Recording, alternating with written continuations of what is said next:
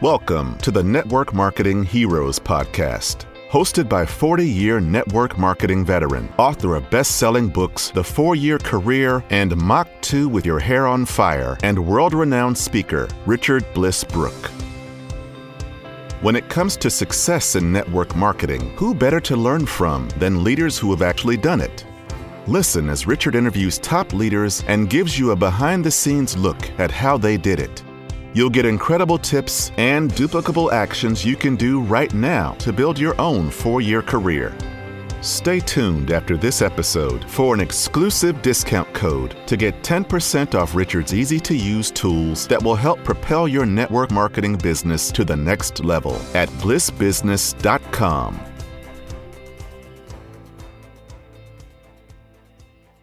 Hey everybody, Richard Bliss Brooke here for yet another Bliss Business Hero Call. This is Hero Call number 108. Over the last 3 years, I've interviewed 108 people that have crushed the 4-year career, whether they even knew there was such a thing or not.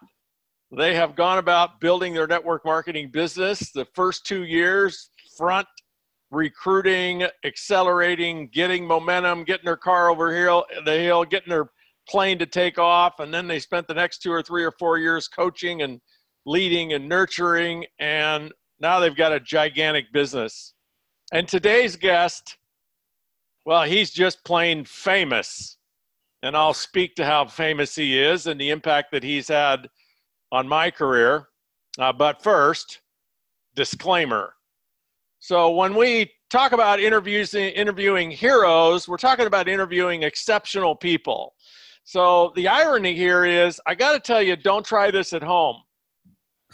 Except that's what we're encouraging you to do, is try this at home. But I guess what I want to tell you is, don't expect to go out and create the same results of the people that we interview here on the Hero Call, because these are special, amazing, exceptional people. And we share these exceptional results so that you can establish the belief that whatever you want to do, you want to make $500 a month, you want to make $1,500 a month, you want to make $5,000 a month. When we interview somebody like today's guest, when you see what he's done, you should be able to establish the belief that you can do whatever you want to do.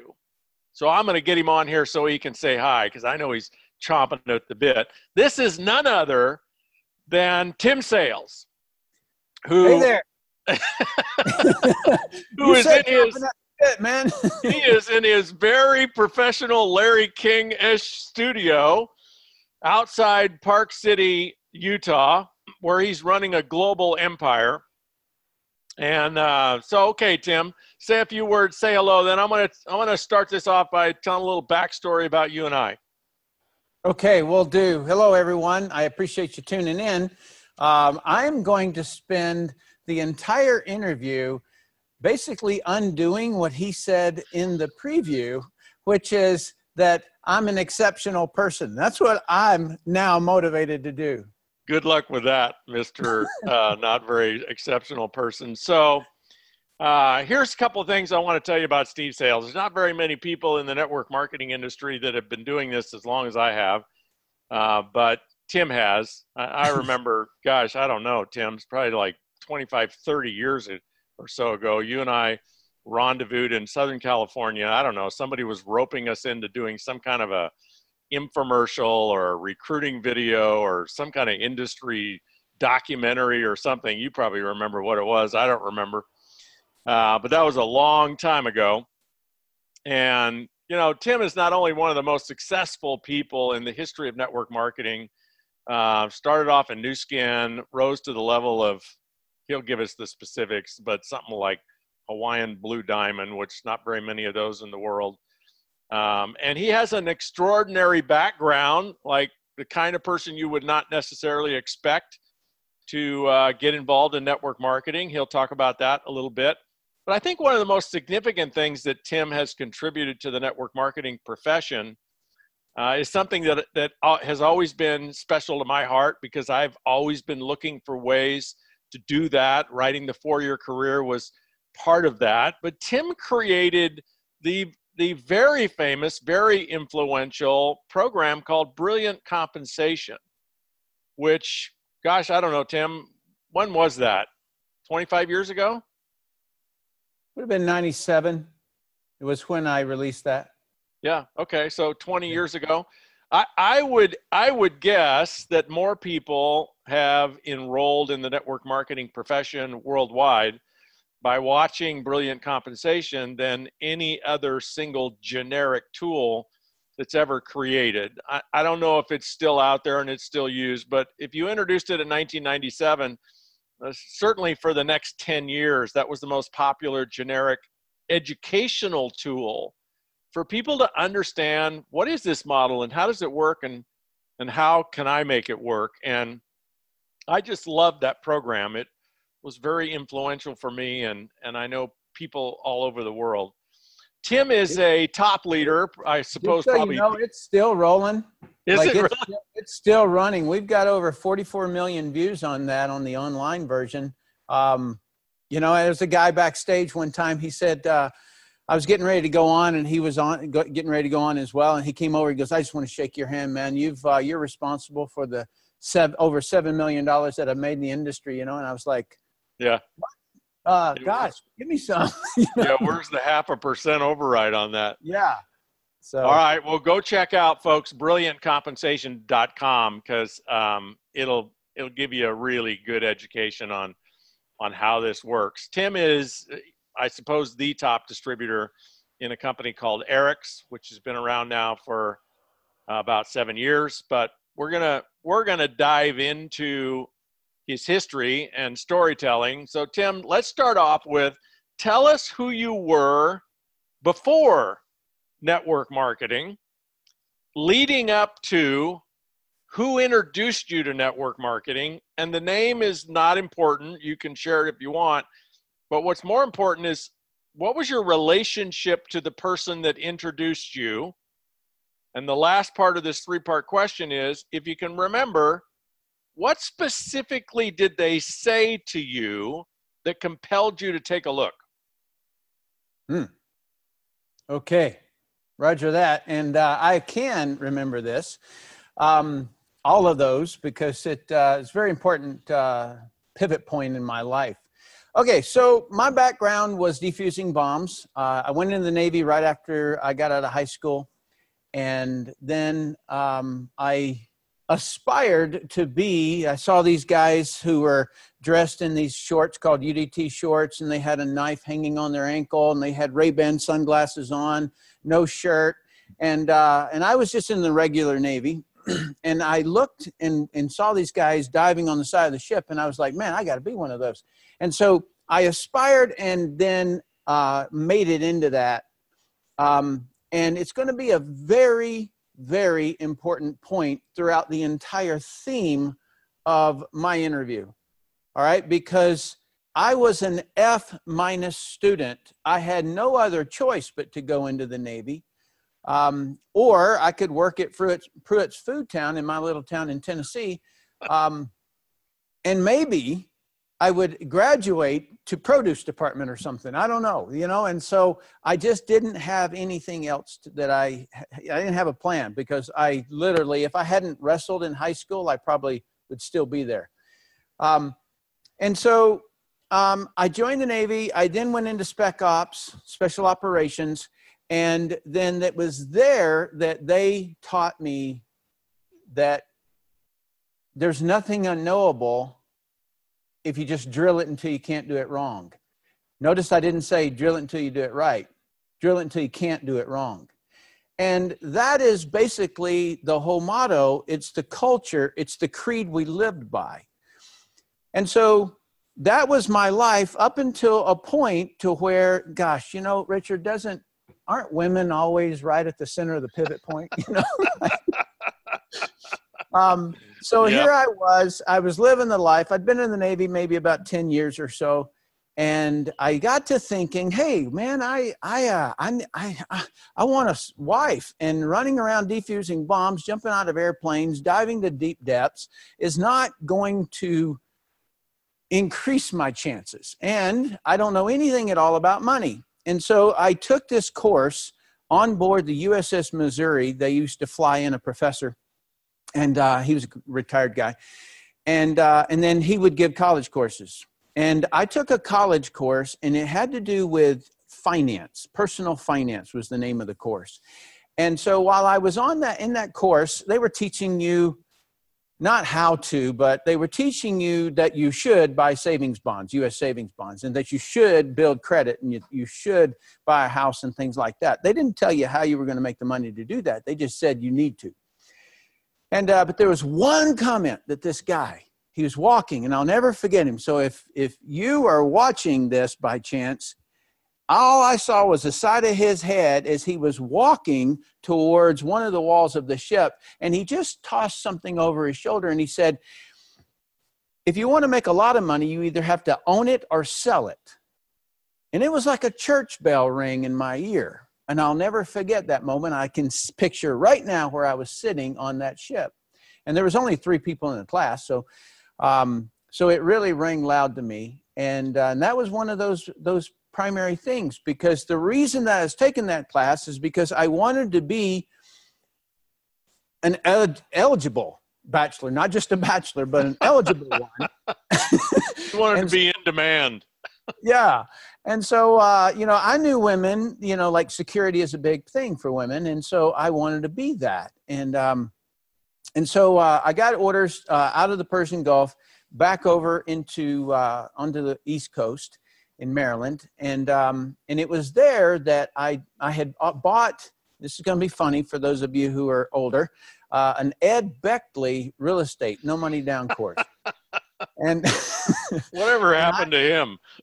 I know. And I went through that thing 50 times probably at least. And then I went out and I had a real estate agent. His name was Sonny Higgins. And I just basically told him my plan. And his whole thing was, you put out bids for 20% less than market value. That was the deal. And then if you got a motivated seller, then you would pick that up at 20%. You could flip it and make money. Okay, that was the plan. And so that was real good and all until Sonny Higgins called me and he said, hey, Tim, we're on, one caught. And I said, awesome, I'll come over. He said, yeah, come on over and we'll crunch the numbers. I didn't know what that meant. And so we sat down and he went through the escrow this and the title search that and the blah, blah, blah, blah, blah. And he slid the paper over to me and he says, any problem coming up with that at the time of settlement? And I looked down at the number and I looked back at him. I was like, man, if I didn't eat nor drive my truck for the next 3 months, I might have $10 extra, right? But I eat a lot. So I said, no problem at all, sir. I just utterly lied right there.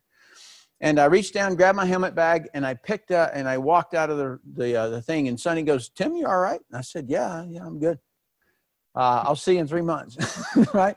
I went straight to I don't even know if it was a 7-Eleven, but some kind of little store. I picked up the newspaper. What was I looking for? I was looking for one thing, something to sell. I knew I couldn't own anything. That was way beyond my reach. And so I picked up something and I looked in the sales section and every single ad had the same thing, experience required. I didn't have any. Even though my last name was Sales, I didn't know a single thing about sales. All right. So I was running through the ads and there was one ad that caught my eye. One. It was the only one that had a phrase, 2 words that said, will train.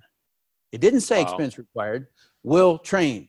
All right, that rang, right? Why did that ring? Because if you drill it until you can't do it wrong, you can learn anything in life. That's why. And so I said, you mean to tell me somebody's going to teach me how to do this? I'm all in. And so I called the guy. Left a message for him. I said, hi, my name is Tim Sales. I'm responding to your ad. I'm your man. That's exactly what I said. He called me back promptly. We set an appointment. I drove an hour and a half to his house up in Vienna, Virginia, or something like that, and Alexandria. And so I sat down with him, and he showed me a whole bunch of skincare products. And I sat there looking at it. I felt my face like turn red because I was like, oh, my gosh, would I get into selling skincare? Are you kidding me? And so I was trying to bow out of it because he was telling me I was going to have to buy this kit. And I didn't have the money to go to settlement, let alone money to buy this thing.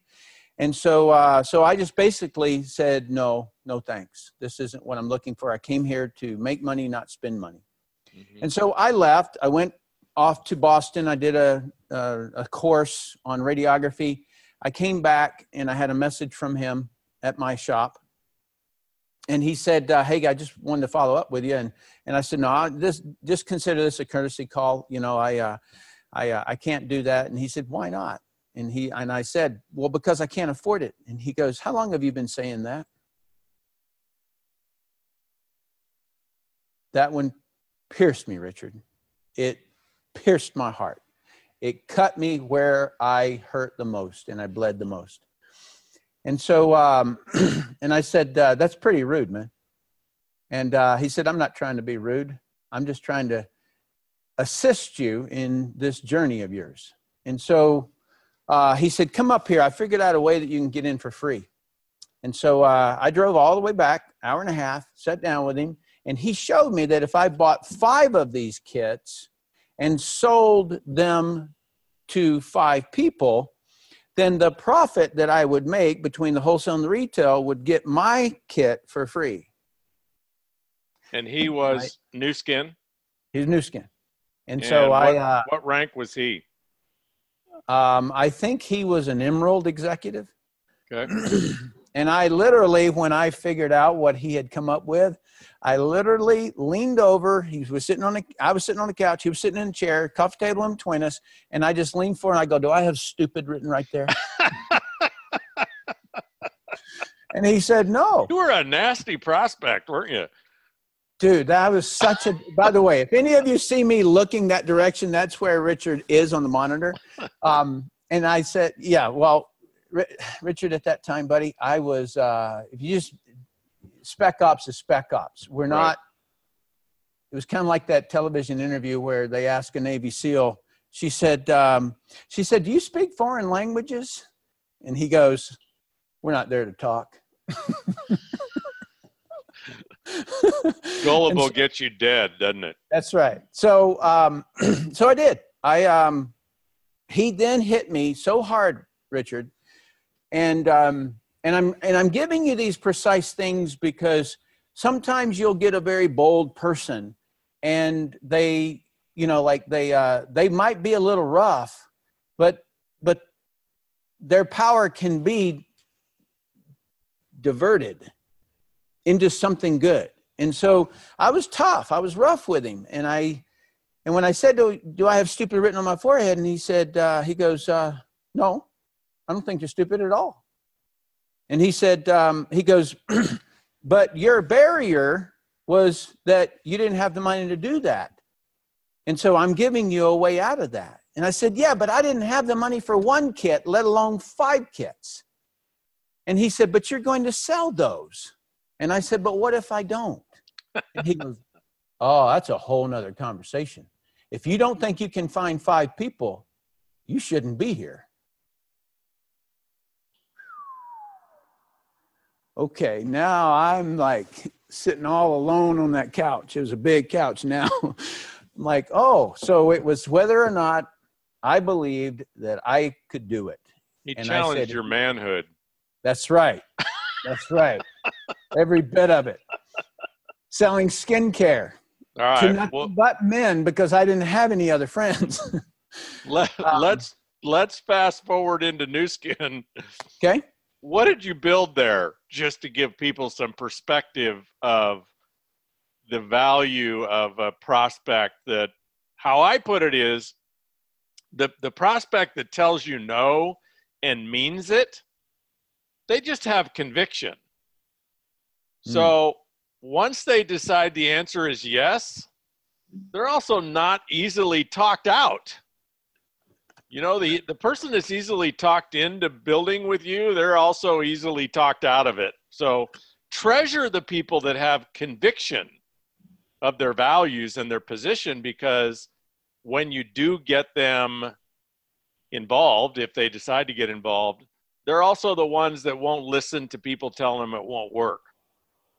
So I attribute a lot of your success to that conviction, that resolve, not easily swayed. What did you go do with it in Nu Skin over the next, 10 years?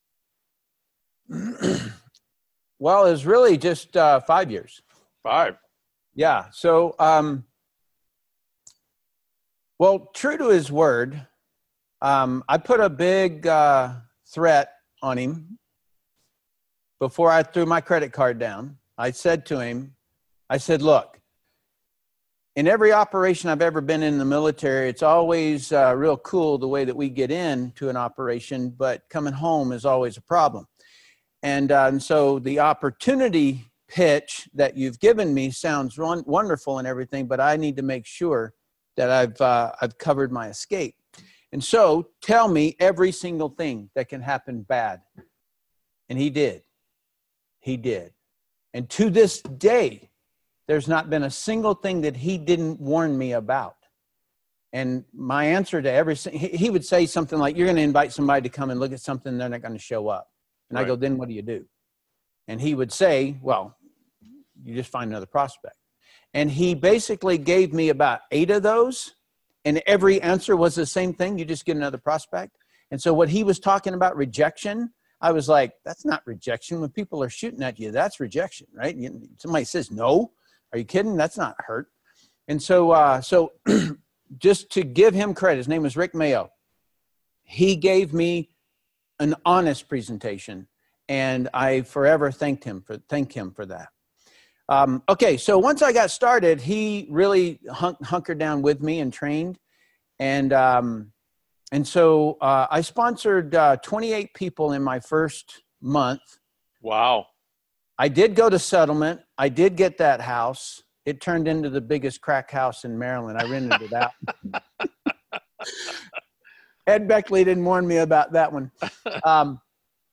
And so I didn't really even understand network marketing. I thought Amway was a train. Amtrak, Amway. I remember some boys that are some people who rolled up to my house when I was a young boy, and my mom would buy these little blue cars that had the trunk that would unscrew, and it had foo-foo juice in it.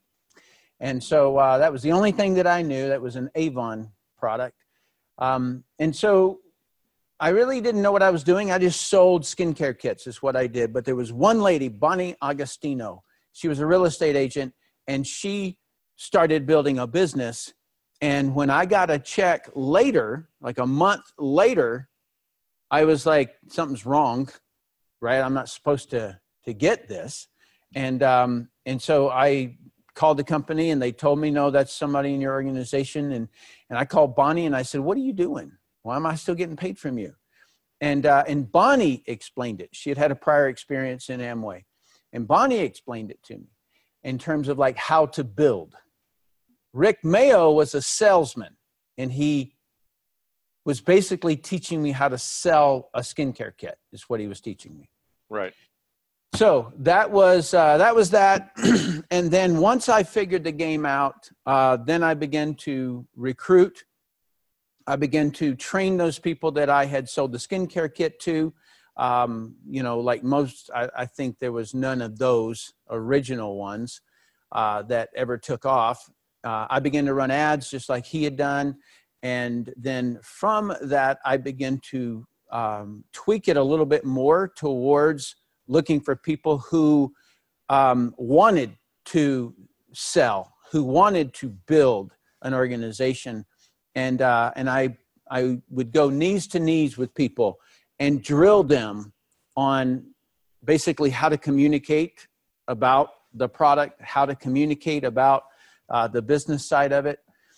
And so it took me about, 6 months, 7 months, because Nu Skin's comp plan, there's a long, long runway, and it's a dry ride until you hit this executive rank, and then you get your first executive check. And so I had doubled my military income in that 6 months.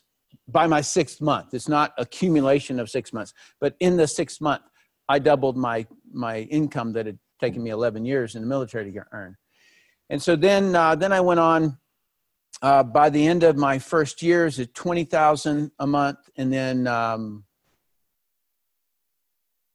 then we hit, it was 56 by the second year. And then we hit the media blitz where 9 attorney generals were attacking the company for being an illegal pyramid scheme. My check went from 64 to 16,000 very quickly, a lot faster than it took to build it. And then everybody, even myself, I was just laying in a corner in a fetal position, sucking my thumb because just waiting on this like carpet bomb to stop the bombing, right? It's just like boom, boom, boom. Every single thing in the media was new skin, illegal pyramid scheme, action imminent, blah, blah, blah. And so I wondered, is it a pyramid scheme? I mean, I honestly did, Richard. I was like, I don't know. If all these attorney generals are saying it is, maybe it is. So I then, with the decimated organization that I had, I just started all over again, really. And then I built it to over 150 in the next a month over the next 3 years. Yeah, I remember when you did that. When you did that rebuild. So something I want to isolate, Tim, is that I think it's just so important for people is you went from selling kits to the language I would use is recruiting recruiters. Like was her name Dorothy? Bonnie Agostino. Bonnie. So Bonnie sounds like gave you the distinction between direct selling and network marketing. That the Correct. idea in network marketing is that everybody gets to build a sales team from day one, everyone. And the way you build sales volume and income is to let that exponential growth work by recruiting people who get the vision of recruiting people so that you create the depth of the organization. So can you give us a sense of, so another thing you said that was really important, I think you said the first 29 people you sold kits to, nothing happened with them? 28 people, and they loved the product, but it was one of those was Bonnie Agostino. What did Bonnie build? She had built Amway before, and then she began to build, and I would say I remember us doing an in-home that had about 40 people in it. So it had built up to about 40 people in an in-home. And then, so that was the maximum I remember that particular leg running. Right. Okay. So then you got hit with the media, that got decimated. You rebuilt it to an extraordinary income. And then, as I recall, you kind of retired from Nu Skin and you focused on brilliant compensation. How long was that run? No. I didn't focus on brilliant compensation. I focused on doing nothing. How long did you focus on doing nothing? That was that eligible bachelor. And I thought I'd find them on cruise ships and things like that. But everybody was old on the cruise ships. So I was more or less just playing golf all the time and just really, really retired. And I was like, you go from jumping out of airplanes and defusing bombs to traveling around the world doing business meetings and things like that, and then to nothing. Like I literally changed my phone number. I changed my email address, everything. Nobody could reach me in any direction. Wow. I never went to a convention. I never went to a single thing. Because when I rebuilt, this is very important, Richard. When I rebuilt, I said, if you've seen any of my videos other than that, you'll notice something that I really can articulate the industry. And the reason that I can articulate the industry, had I not gotten slammed by 9 attorney generals, then I would have never sharpened the saw to be able to do that, right? Because I ended up going straight to the Federal Trade Commission, and I looked at case laws. I studied, I drilled it to where I now knew. as much as a typical attorney walking into the room, I knew that it was legal and it was legit. And it can be illegal, just like driving a car is legal. However, you can, like get pulled over. You can go to jail for drinking and driving, or driving under the influence. You can go to jail for speeding. So yeah, anything can be almost illegal. So I really honed my skills during that time. And that was the reason that I now can articulate the industry. Had I not had that, it wouldn't happen. So that's when I wrote Brilliant Compensation, was in my boredom in retirement. I was like, man, I wrote it.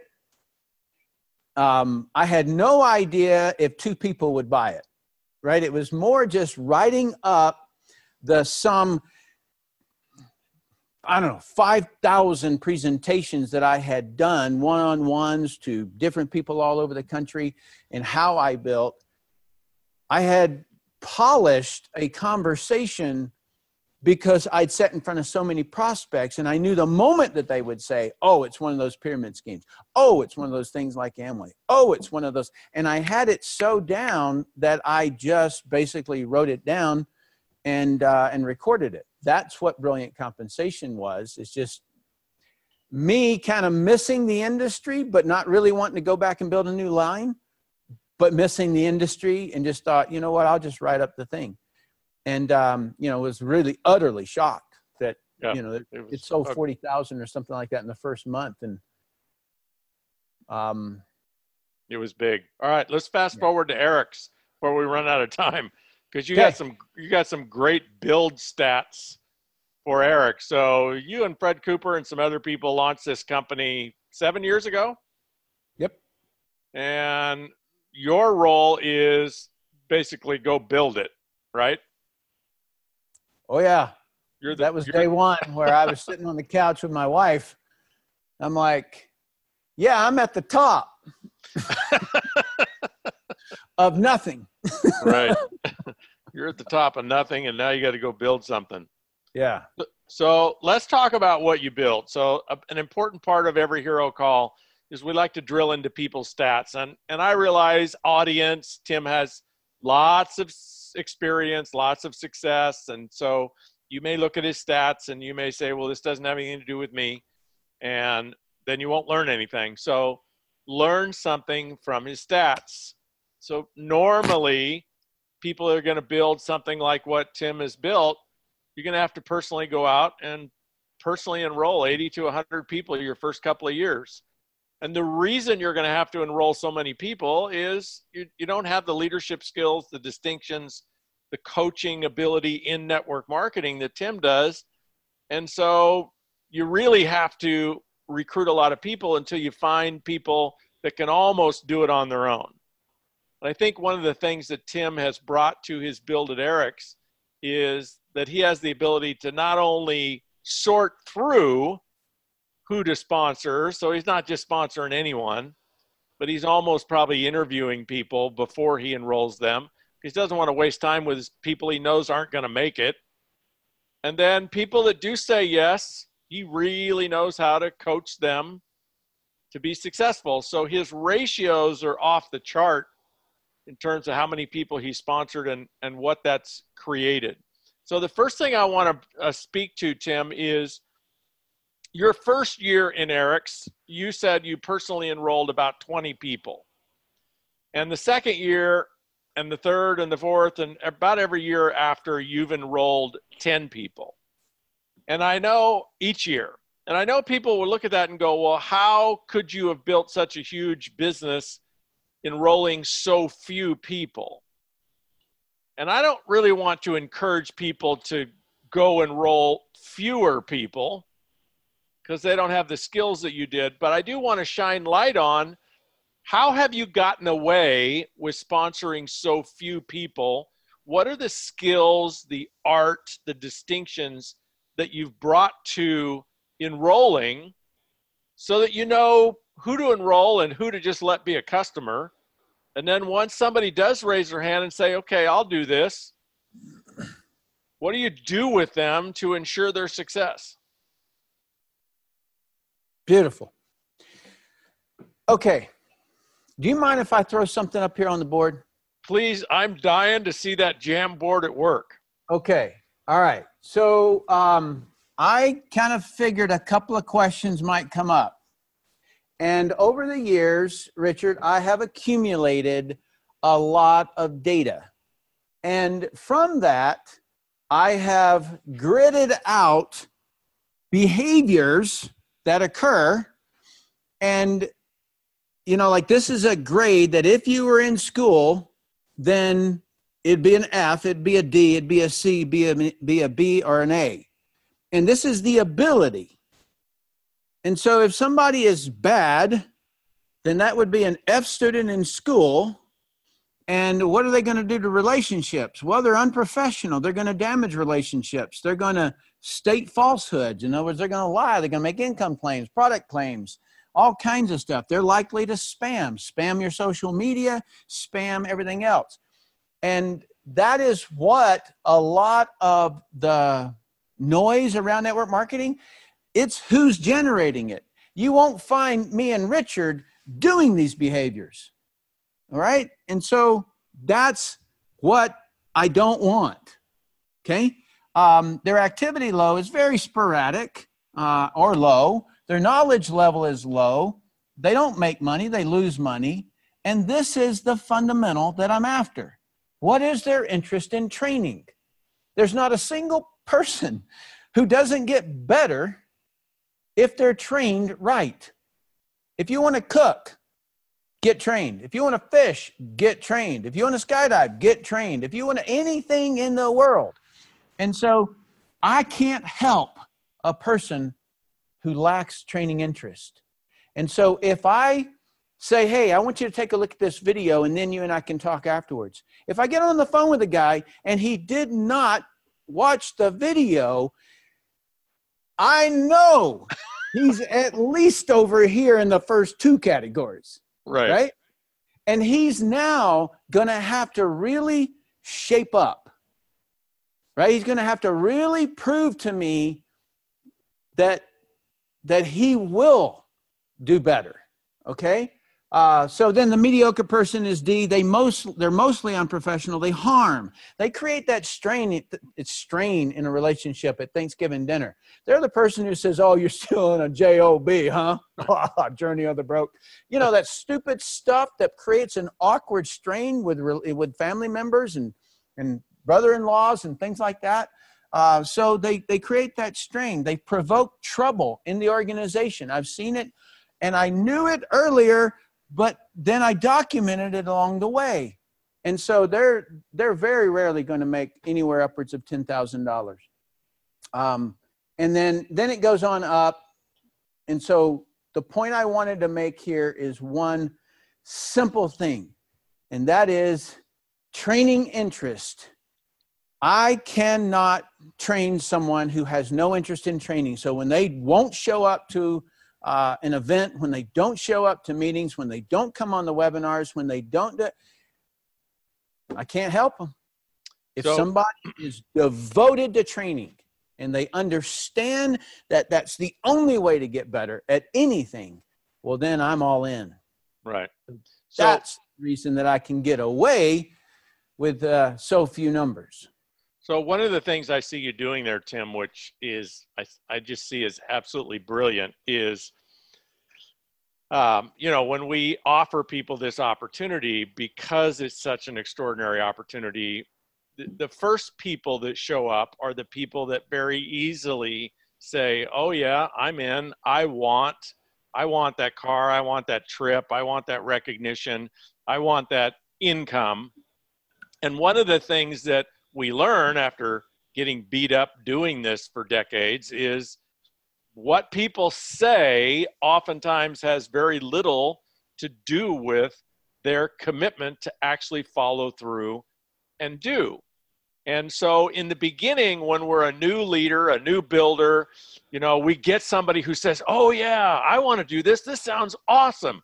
Well, we get these endorphins, right? We get this huge high. We get addicted to hearing that because we hear the no so often. And so when somebody says, oh, I want to do that, we don't want them to go away. The last thing we want is for them to go away. So we tend to coddle them, and we tend to believe everything they say, even though months and months and months go by and they've never done anything.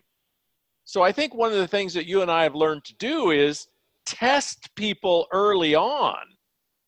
Do they have a powerful relationship with their word? Do they have integrity, or are they full of it? And one of the ways you can do that is just like you said, here's a video to watch. Will you watch this in the next couple of days? Easy for somebody to say, oh, sure, Tim, yeah. Oh, yeah, I'm all, oh, is this training, Tim? Is this UT? Oh, I'm going to watch that video. And then what I want you to speak to, because I teed this up for you, is like the distinction between the people that say they're going to watch it and the ones that watch it. It really tells us who to work with, right?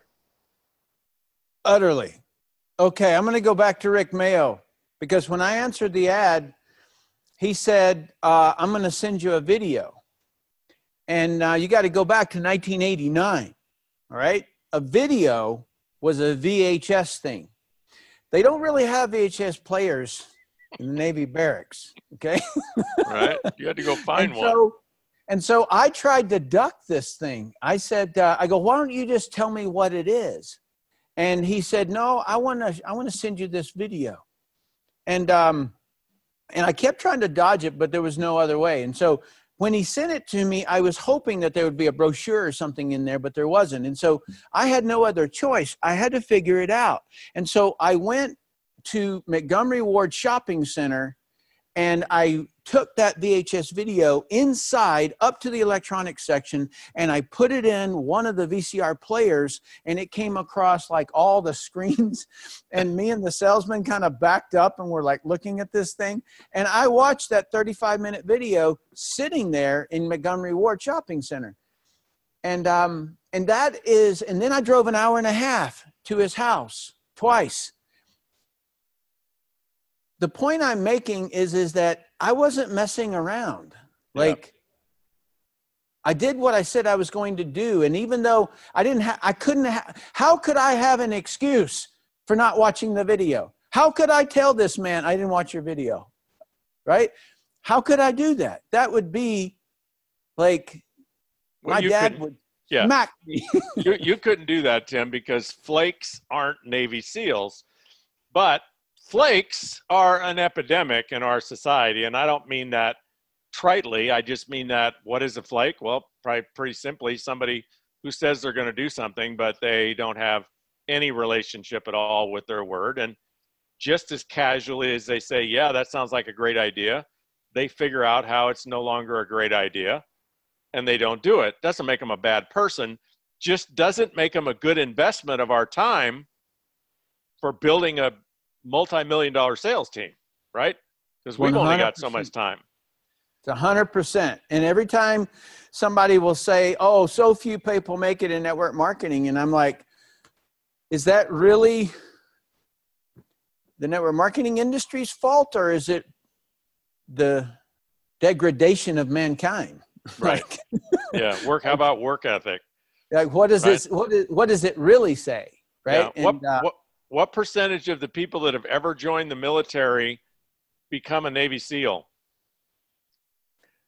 Well, very, very few. Like, very few, because they show this recruiting video and they're beating the heck out of these guys. I mean, just horrible. And you're shown this in boot camp, and you're sitting there watching this.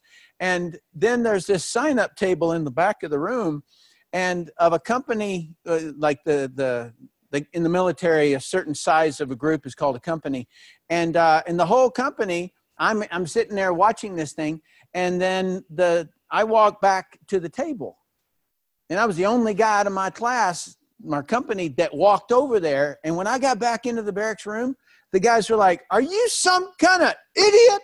Did you not see that?" And I'm like, "I just looks cool to me." Like, did you see them stand up after they actually accomplished it? Did you see the look in their eyes of how proud they were? And they're like, no, they had me at the buried in the sand thing, or whatever.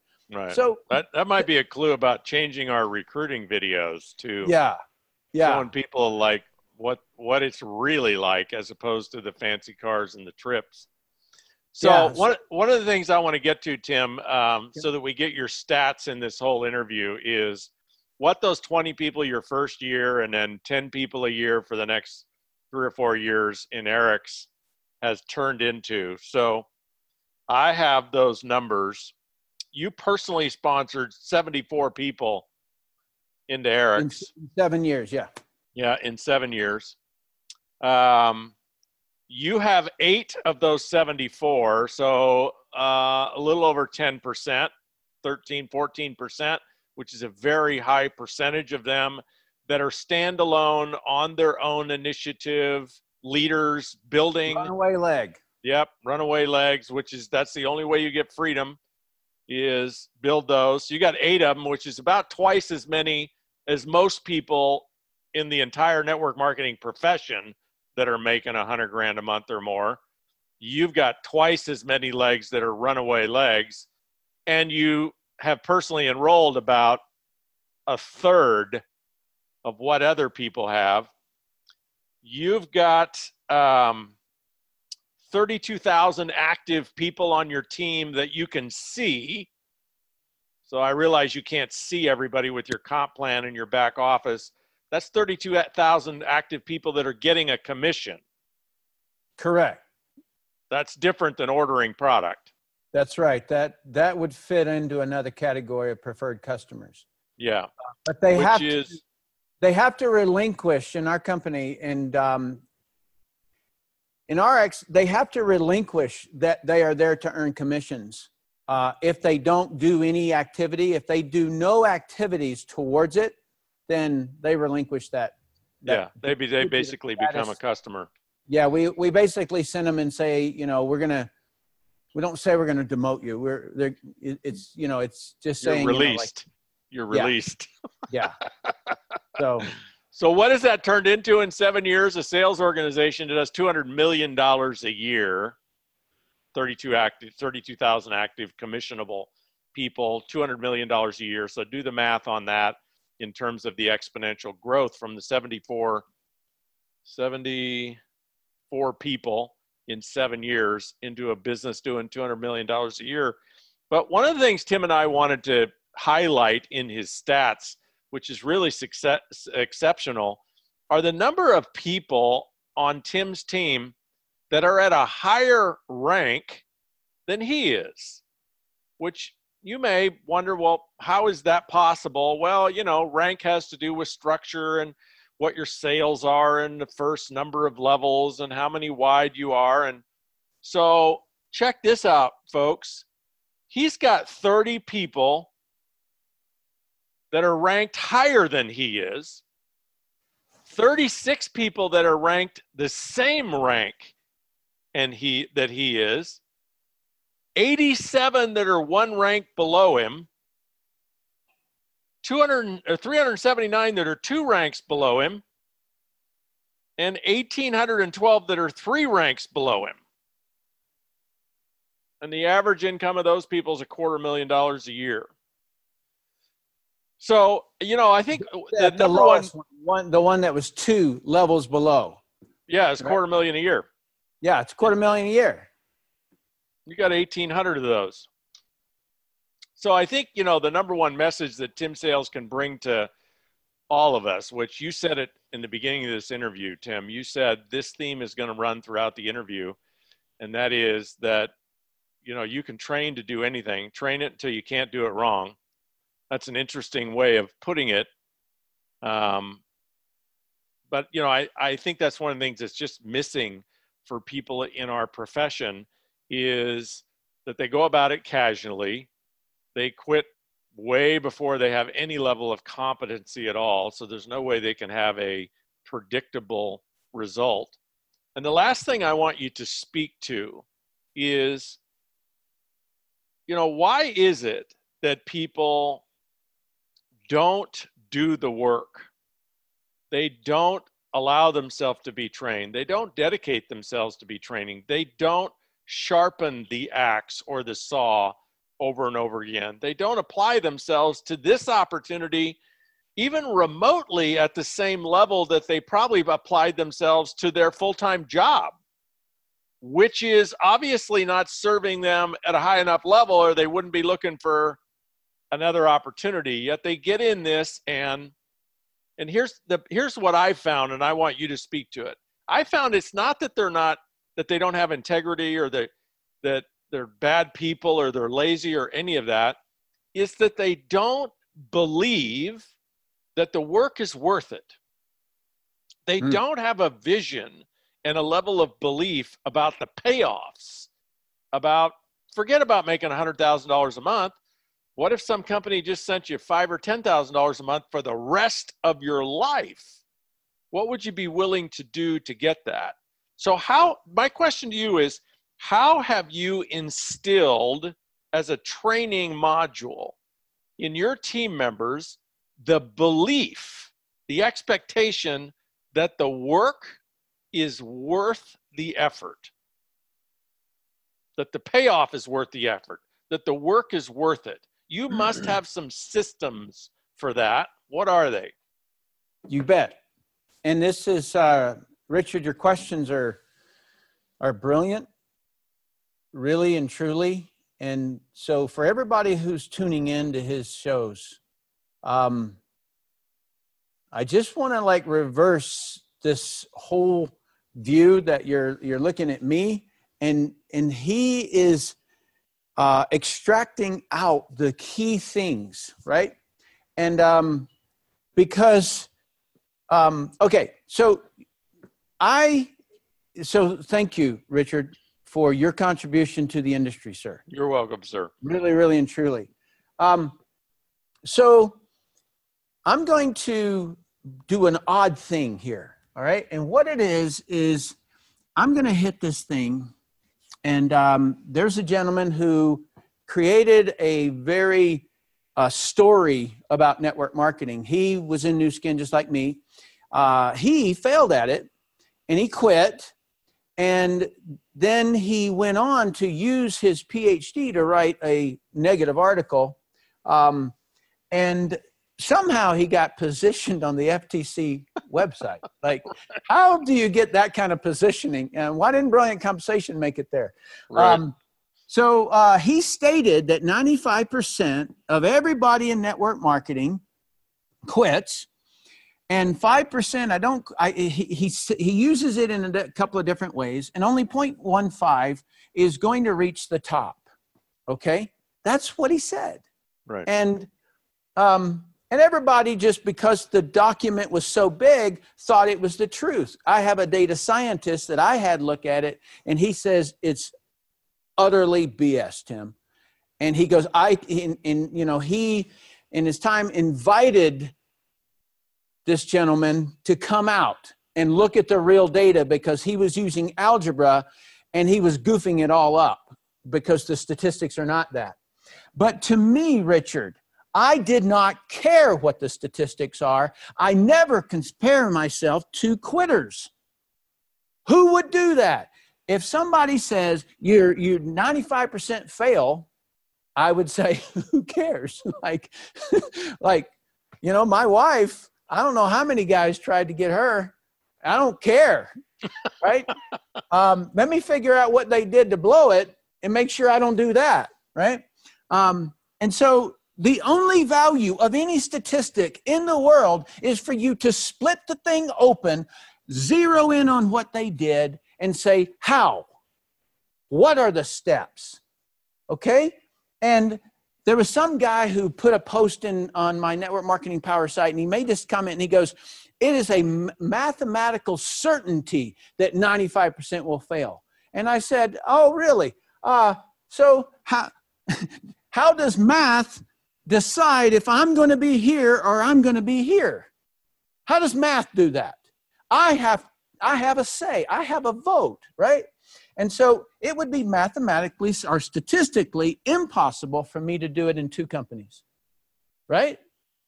If it was a mathematical certainty, if only 0.15% did it, then it would be impossible. Okay. So I split it open, and I'm going to share it with everybody. There's no secret to how I build.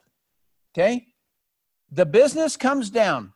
And by the way, when I was looking, and I remember there was a gentleman by the name of Dr. Hung Tai Wong. He was an NIH researcher, and my sponsor brought me to a meeting to show me what network marketing was. And I sat there, and this man was making over $80,000 a month.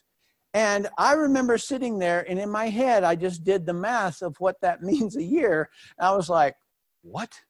And then I thought, why get good at something that doesn't make you $80,000 a month, right? Like, what a waste of time. In other words, if you're going to go get a job, let's say, can it ever make you $80,000 a month? No. If in other words, Richard, blows my mind. It blows my mind. Okay. And so it took me probably about 6 months for me to really figure out the variables. Okay. Every art, every profession, everything in this world has a few fundamentals.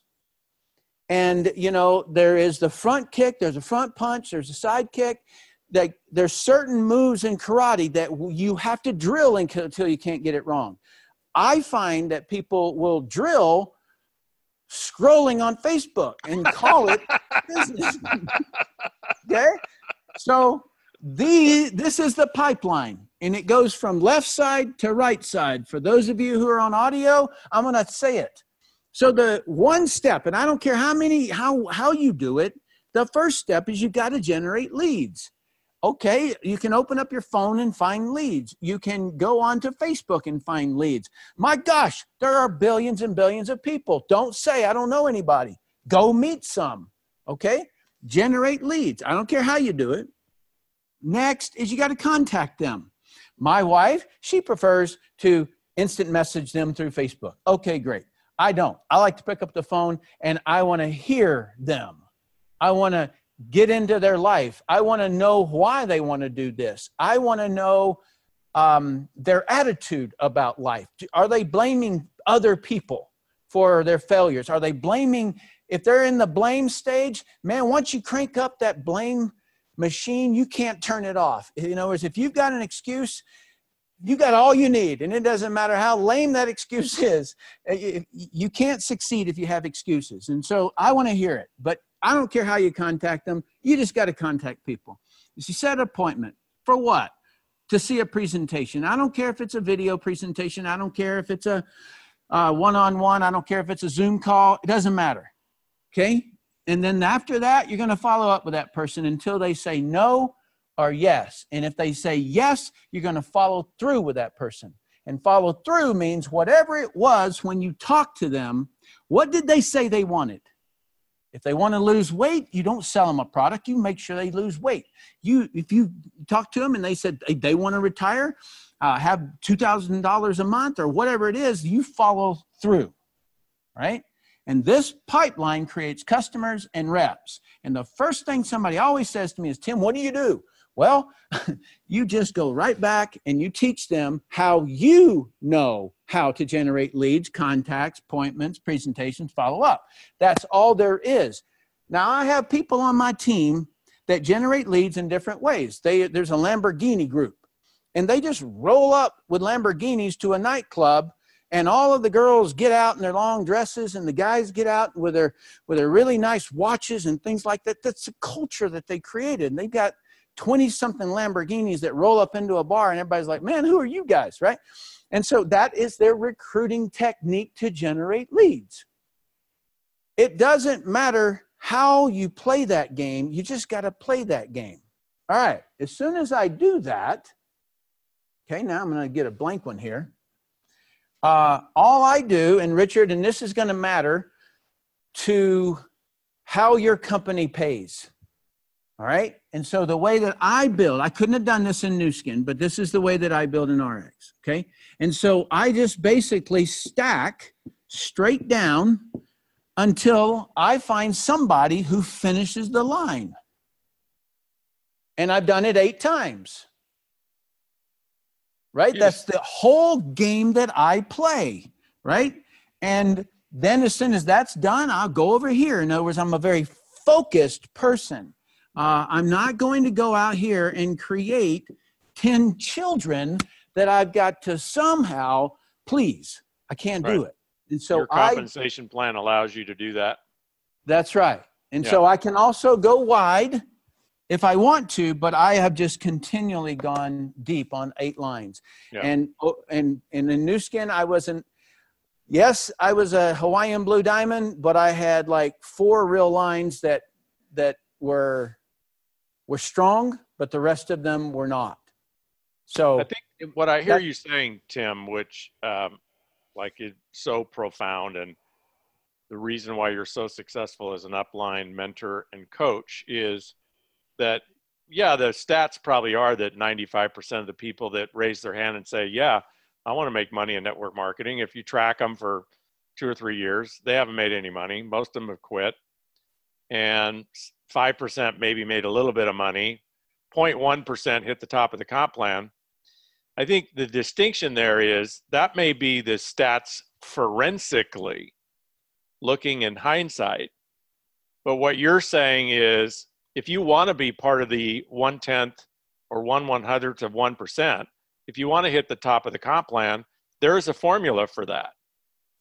There is an art that you can master. There is training that will teach you how to do it. And anybody who follows the formula can expect to eventually crush the numbers, right? 100%, Richard. And, and I forgive you for the way that you started this call with a legal disclaimer.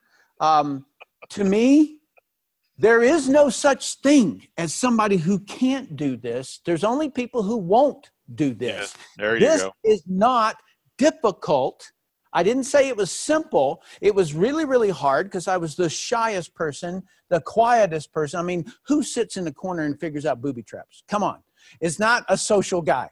And so I had to get myself outside of myself. I said, who do I have to become in order to make $80,000 a month like Hung Tai did? That's all that I kept thinking. And it says, okay, if I've got to learn to talk to people on the street, I'll talk to people on the street. I'll figure out how to do that because I didn't have money. And the rule is that if you don't have money to generate leads, then you have to go to them. And then that's why you will be very frugal if you do it that way. Because I became very frugal with my money. One's because, when your check drops from 65 to 16, there's a humble day there. And you say, I'll never do this again. So here's the last thing I want you to speak to. So, I think the way we've been beaten up with these, the statistics that most people don't succeed. Therefore, I think it's the therefore that's abusive, is these experts, whether it's the regulators or the media or the pundits that don't understand what we do and don't like what we do. They spout the forensic data. Sure, 95% fail, but then they add this abusive bridge, this interpretation, which is therefore no one should attempt it. And I had lunch with one of these negative advocates last year, one of the most powerful negative advocates, and she's a woman. And I asked her, I said, I want to ask you a question, Bonnie. And she's actually she's a great lady. She's very smart. She has the public's best interest in mind. She just does not understand what we do. I asked her, I said, Bonnie, I want you to imagine that your daughter declared to you at age 7, Mommy, I want to be a gold medal Olympic gymnast. What would be your response? Would it be to pull out the forensic stats on what percentage of 7-year-olds ever go on to win a gold medal in gymnastics? Or would it be to tell her, honey, you can do whatever you want to do. And then if she was serious about it, would you help her find the best coaches? Would you encourage her to do the work that gold medal gymnasts do? Which path would you take? And when you were showing that 95%, 5%, like, you get to choose. You get a vote. So what's the last thing you would tell somebody, Tim, as we put icing on this cake? I know I could interview you for 8 consecutive hours. And we'd have fun the whole time. We would. What's the last thing you would tell somebody? Because most of the people listening to these interviews, they're not crushing it. They're struggling. They want it. They go to events. You know, they use the products. They talk to people whenever they feel like it. And it's not happening for them. If you were the last voice in the wilderness they were ever going to hear, like your message right now for the next 2 minutes makes them or break them, they don't ever get to listen to another encouraging word in the rest of their network marketing career. No pressure. You're it. You're it. Well, you like pressure. I can handle it. What would you tell them? Okay. I would say number one, just because people out there are saying things about the industry, there are antis everything. And normally the only time that they're attacking, and there's only 6 real anti-network marketers, but their content gets syndicated. So number one, don't compare yourself to people who fail. All right. That's number one. Number two, get the right order of magnitude. In other words, I'm not telling you to change your attitude. I'm saying get the right magnitude. Okay. So right now, if you are 60 years old, I'm just about 3 years shy, then if I want to live on $40,000 a year for the rest of my life, then I need $1 million in savings. If I want to live on $200,000 a year, then I need $5 million in savings. And I can live on that money for 24 years. Those are the stats. Okay? So get the right order of magnitude. You need $1 million in the bank or $5 million if you actually want a life. Okay, so that's number one. Number two, nope, let me go over here. Number two, it ain't that great out there. Okay, really look at it. For 60% of the U.S. population, they have not had a paycheck since 1980. Okay? When I say not a paycheck, not a pay raise.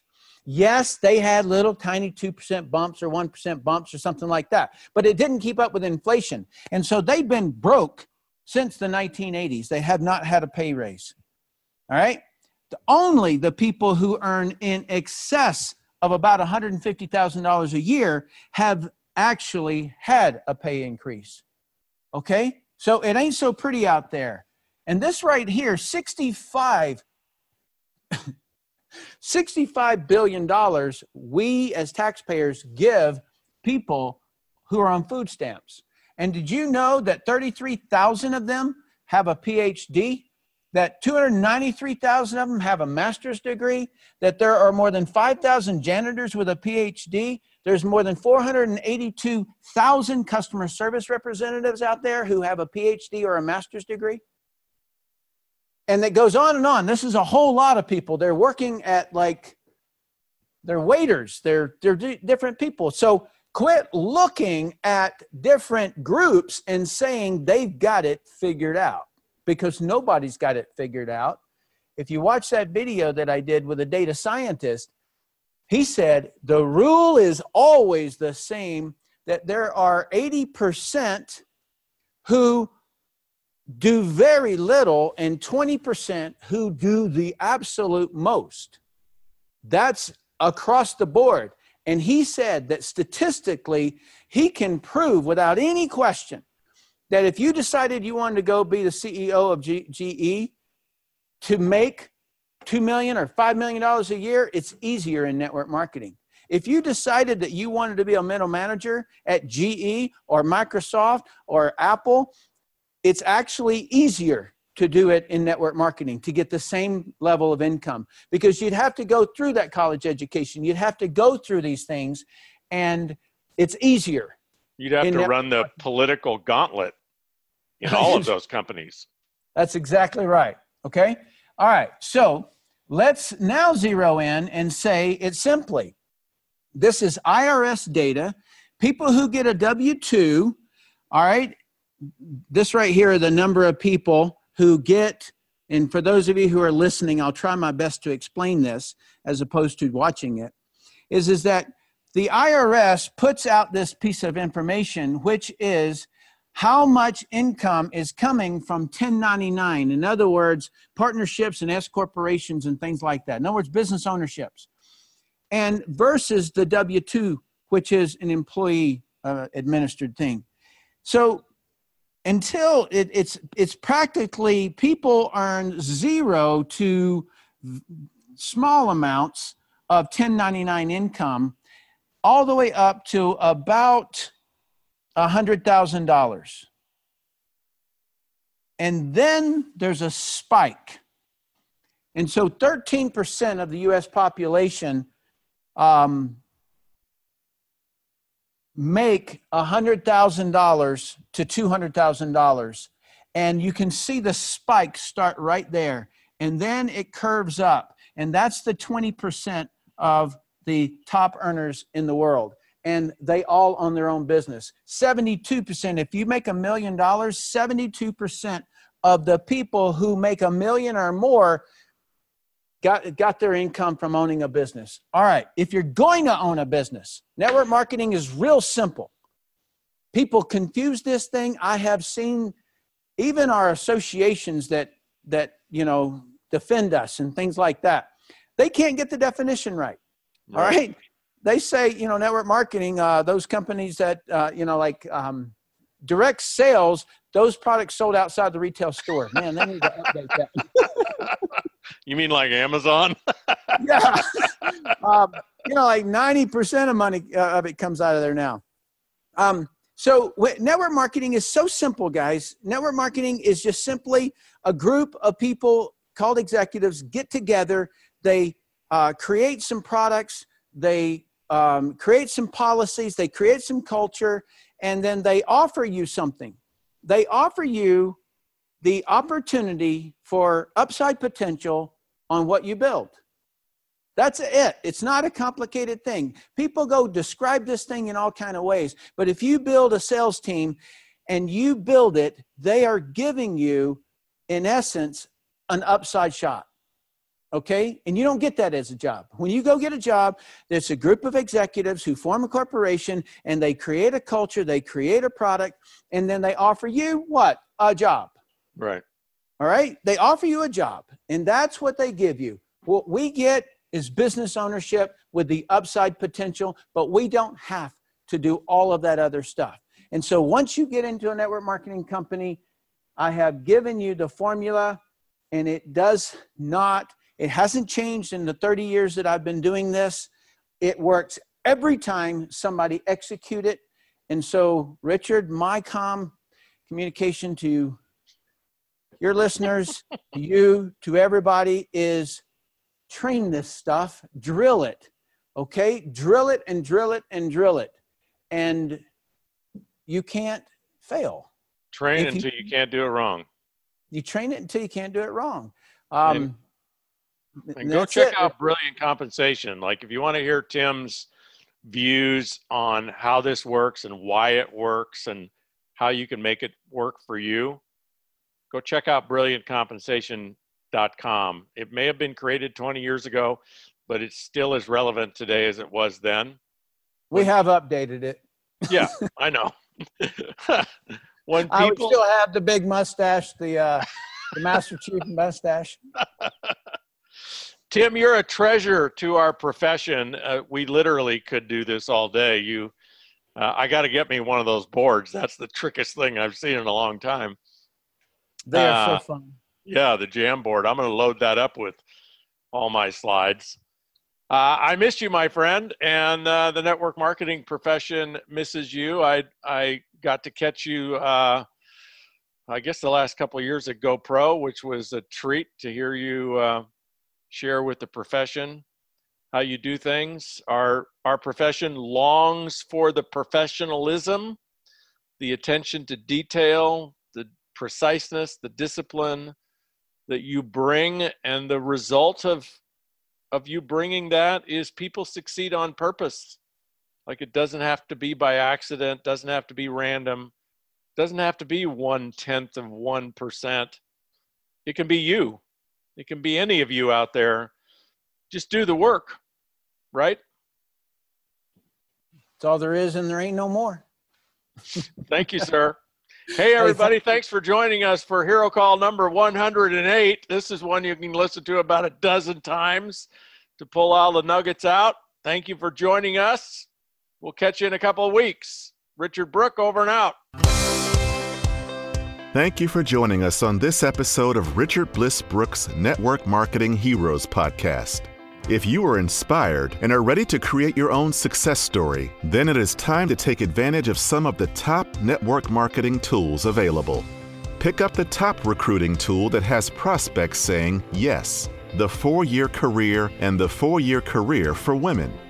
Get your mindset right. Without a clear vision, success is lost. Check out the best-selling book on vision, Mach 2 with Your Hair on Fire. Learn to think like a successful person with this step-by-step guide on how to break through your self-imposed limitations. Mach 2 Vision Training is a 90-minute 4-part video training where you get Richard to walk you through crafting your vision. It's a must for anyone looking to step outside the box and hit the ground running. For 10% off your order, use the discount code HERO at checkout. If you're serious about building your business, make sure to subscribe to Richard's blog for all the latest tools and articles. This success story is not typical. It is meant to inspire you and show you what's possible. It is not what you should expect to accomplish. Your income will depend entirely on you, your commitment, your work ethic, your leadership, and your ability to acquire customers and inspire sales leaders to join your team. Most people who start off intending to build a sales team do not maintain their motivation to continue.